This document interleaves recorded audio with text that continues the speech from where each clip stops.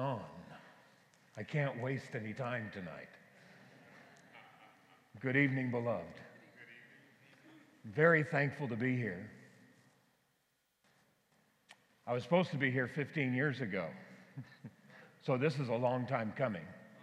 Thank you for your patience.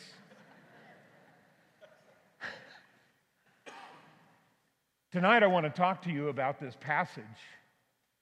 This passage is something of a creed to me. God has not given us a spirit of fear, but of power and of love and of a sound mind, depending on your version. I want to share with you tonight, and if you have a scratch of note paper and a pen, write this down.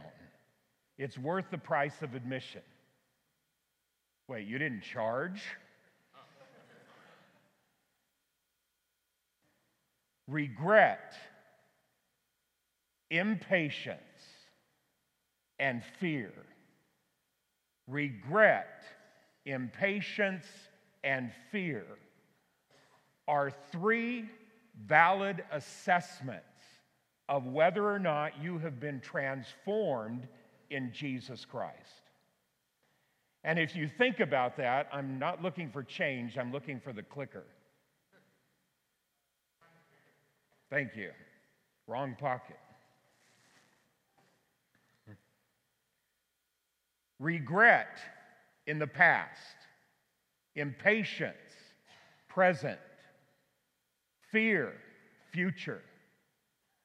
We could talk about that this evening, but I just want to put it out there so it will be in your back of your mind. But fear, love, power, sound mind. Tonight I want to try to get this announcement out of the way because I'm going to be scattered if I don't. I may not be with you the entire evening tonight. 3 years ago, I fell into a hole. My right leg, all the way up to its end, in an uncovered drainage ditch. And I've kind of been in a bad way ever since. So my energy fails after a little bit. So if I sneak out, it's not because of lack of interest. And honestly, I don't remember the last time I've been up till midnight on New Year's Eve. It's kind of sort of like that with weddings. I don't remember the last time I've had any wedding cake at a wedding because my evening sort of ends just before those two things happen. All right, let's look. All right, there we go. When the Apostle Paul was talking to Timothy, he had particular fears in mind. The Apostle Paul was Timothy's spiritual father. They had a tremendous relationship, and Timothy was about to witness the death of the Apostle Paul. And Paul knew that Timothy would be impacted by his death. And Paul knew that Timothy was on the same course as he was. And so there was a tremendous chance that Timothy's spirit would fail him in the coming days. And that's why the Apostle Paul addressed this marvelous word of encouragement and admonishment to young Timothy. And so the fears that Paul spoke of, I think, were specifically related to death and ministry. That pretty sums up life, doesn't it? And tonight, I'd like you to just keep that context in mind as we look at a little bit of all three: power, love, and a sound mind. And this is pretty extraordinary. I've learned some of these lessons in very difficult ways, and I'm excited for what the Lord is going to teach you tonight. God has not given us the spirit of fear, but of power. I want you to think about this for a moment. I one time asked a mentor of mine, what is it about the Christian faith that sets it apart from any other religion and philosophy as far as its ability to bring us peace? And he didn't really have a quick answer. And so over the years, I've tried to develop a list, and I'm offering it to you tonight. And there's far more, I'm sure, but these are the things that I think about. I think about the Father and His covenant relationship with us, and Hesed, which I'm filtering, but that's a quality of God which equates to loving kindness and mercy and faithfulness to His covenant. Hesed is the reason Jesus died on the cross. And I'll leave it at that. The power that we have in the faith includes Jesus' priesthood, His sacrifice. It includes reality. Look about you. What you see in this world is not reality. But through Jesus Christ, we have a sense. There's the Spirit's presence and power. There's the transcendence of Christ over all cultures and ages. It's remarkable. There's the community of believers. There is prayer and discernment, wisdom, joy, love, peace, a sense of identity belonging to the tribe of Jesus Christ.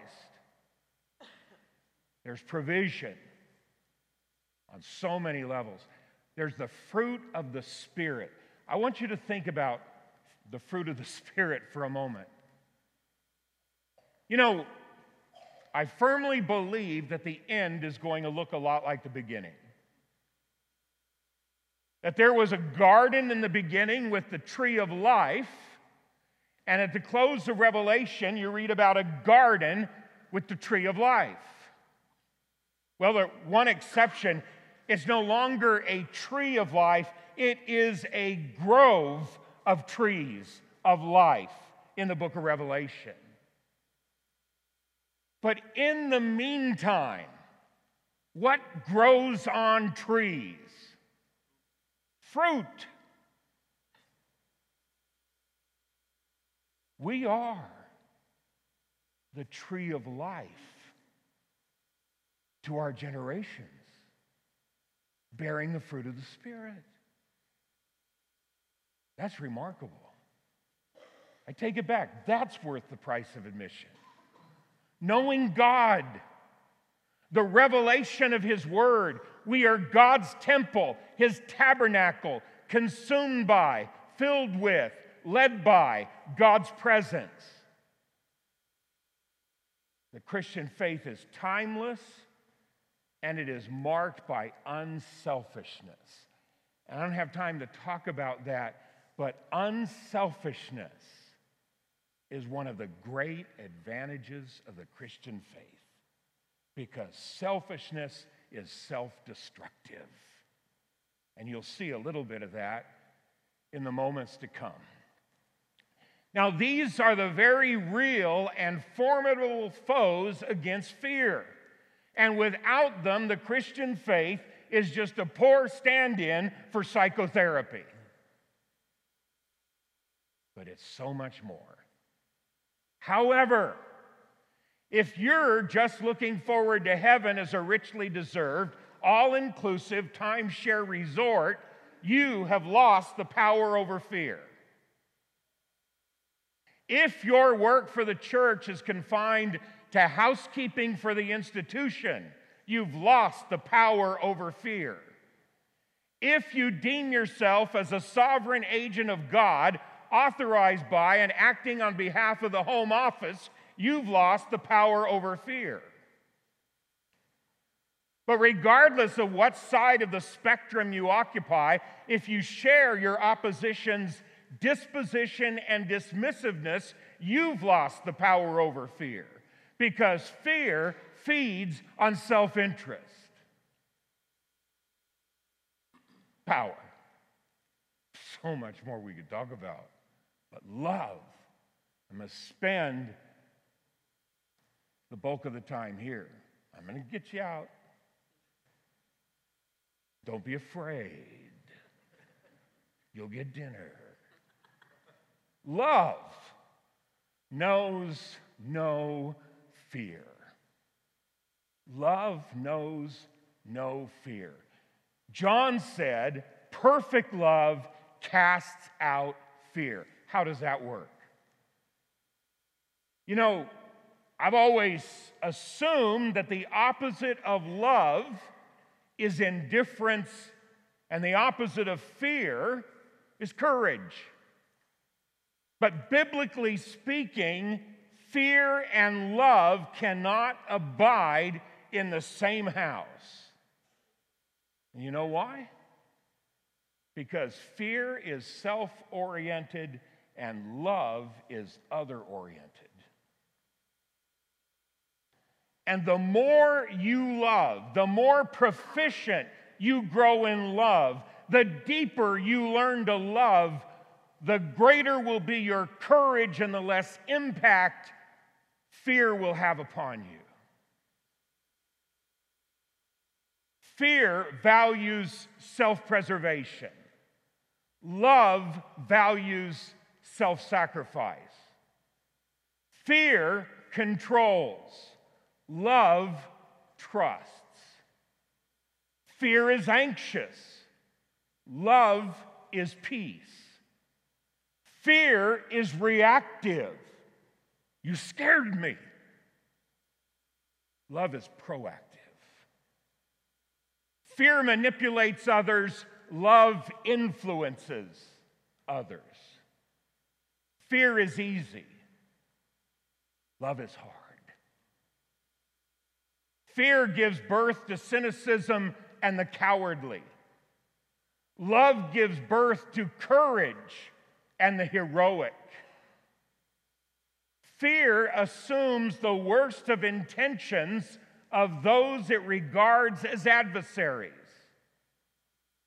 Love assigns the best of motives to those with whom it disagrees. Fear defines itself by what it is not. Love defines itself by what it is. Fear abandons. Love reconciles. And reconciliation is the message of the cross. It's the message of the gospel. Be ye reconciled. If you were an actor on Broadway playing a Christian in the divine narrative, you'd have 3 words. Be ye reconciled. To the faithful, these doors keep others out, fearful. To the loving, these doors allow other people in. Fear protects the institution from the individual. Love preserves the institution for the sake of the individual. Fear flees. No, don't be afraid of fleas. Fear leaves, love stays.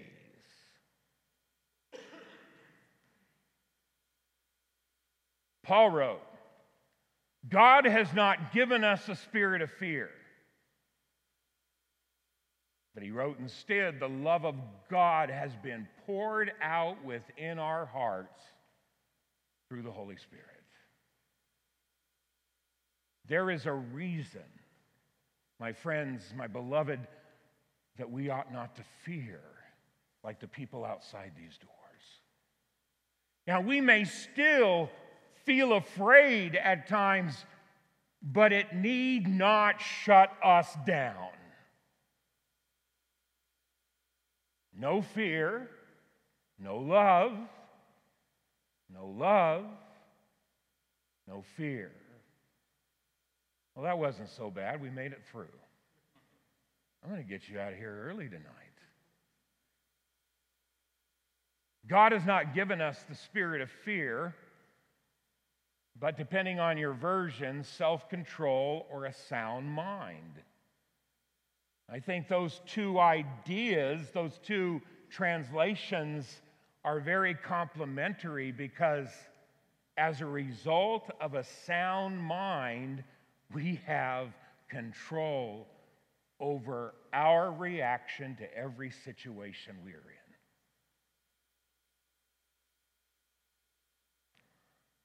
What do you fear?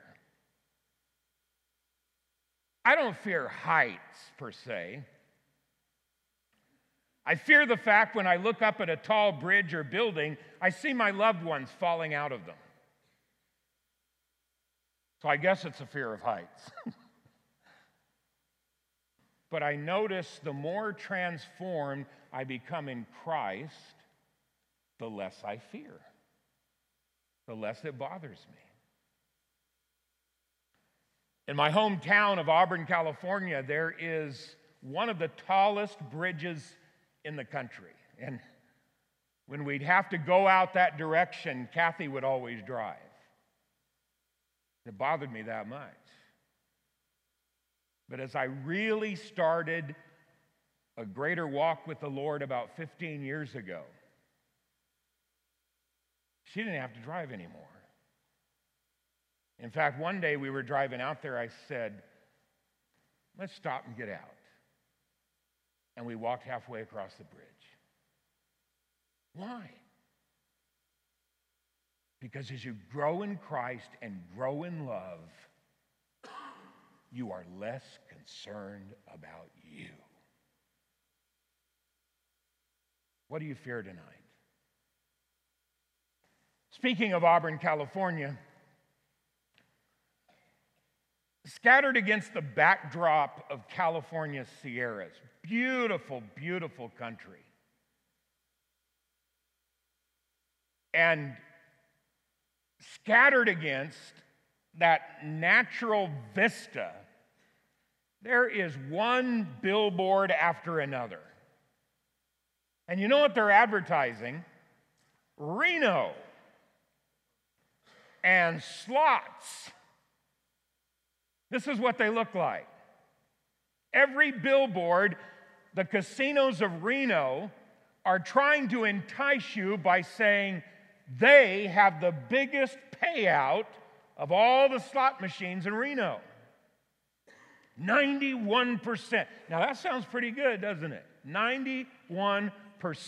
That's the best payout in Reno. But you know what that means? It means if you give them $1, they're going to give you 91 cents back. Now, if any of you are trying to come off of gambling, I'm going to offer you this deal. You just send me as many dollars as you want, and I will give you 91 cents for every dollar you send me. It's okay. I just like serving. Okay? Not such a deal. What's interesting about this, I was thinking about this week, because a study has been done about the likelihood of our fears coming true, whatever it is you fear. 91% against. 91% against our fears becoming reality. 91%, I'm not going to fall out of a 20-story building. That's a good thing. So it's pretty remarkable. It's pretty remarkable when you look at your fears from a sound mind that the odds of your fears not being realized are equal to the odds of a Reno casino keeping 91 cents of every dollar. Sounds like we in Reno have it made. I've never said that from the pulpit. My wife's mother-in-law, she's been gone for a while, but one day she told me, she said, I was joking with her about something. She has a beautiful sense of humor, and she said, well, I'm just teasing. I said, Barbara, I'm just teasing. And she said, well, Michael, I've learned that the only time I really believe anything you say is when you're behind the pulpit. And I said, but Barbara, I never stand behind the pulpit. And she said, exactly. Tough. If everything you fear became true, I dare say you'd be known as a prophet. Adversity will sometimes trouble you, but rarely as you fear, and most always for your profit. Your fear of what's ahead is likely triggered by memories from your past and the stories you have penned.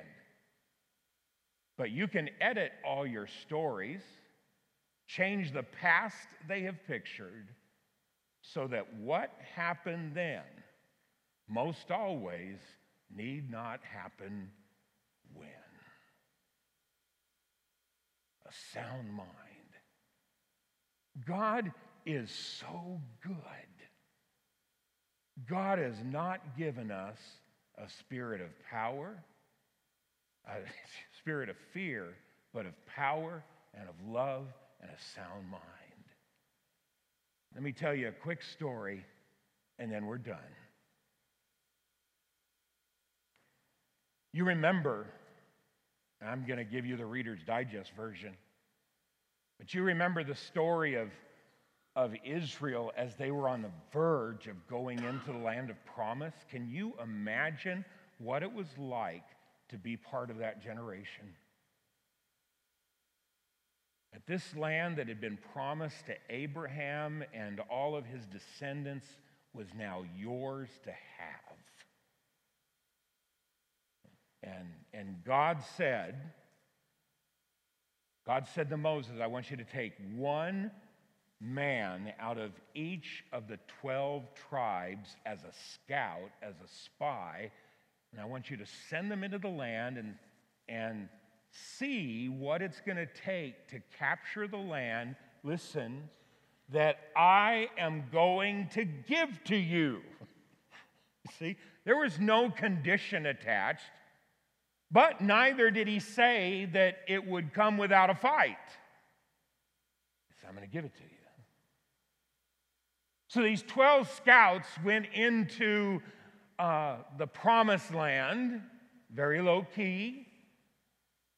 They spent 40 days checking out the land. And boy, those people were excited to see them coming over the horizon. And they were really excited about the grapes because they had plucked a cluster of grapes on their way out. Moses had said, bring a sample of the food that you'll see, the fruit that's growing. So they picked up a cluster of grapes that had to be borne on a pole suspended between two of the scouts. I dare you to find that at Piggly Wiggly. And they stood up, those 12 scouts, they stood up before Israel. Israel, 2 to 4 million people at this point. And boy, they were charged. We scouted out the land. This is the fruit. And then they said that magnificent loaded word, but. They said the people that were in that land were powerful. They were giants. They were the predecessors of Goliath. Give them that much. And we cannot take it. Enjoy your grapes. I think that's where the idea of grapes of wrath came from. I'm not sure. But anyway, there were two scouts that were listening to all of this, and they couldn't believe their ears. 2 of the 12. They had seen the same things, they had heard the same things, but they're thinking, now wait a minute. And they silenced the other 10 and they said, this is a good land and we can take it. So what did the other 10 do? You know, they rise to the occasion? No, shut up! Yeah. You don't want any of that positivity to affecting our crowd. Those 2 men, of course, were Joshua and Caleb.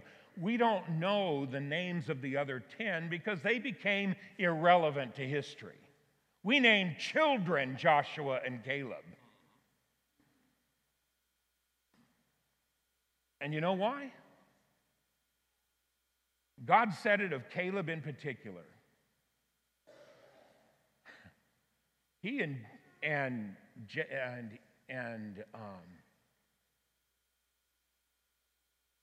his brother were able to go into the land. Why? Because God said they have a different spirit. A different spirit than the other 10. What kind of a spirit did they have? They didn't have a spirit of fear, but of power and love and of a sound mind. God bless you.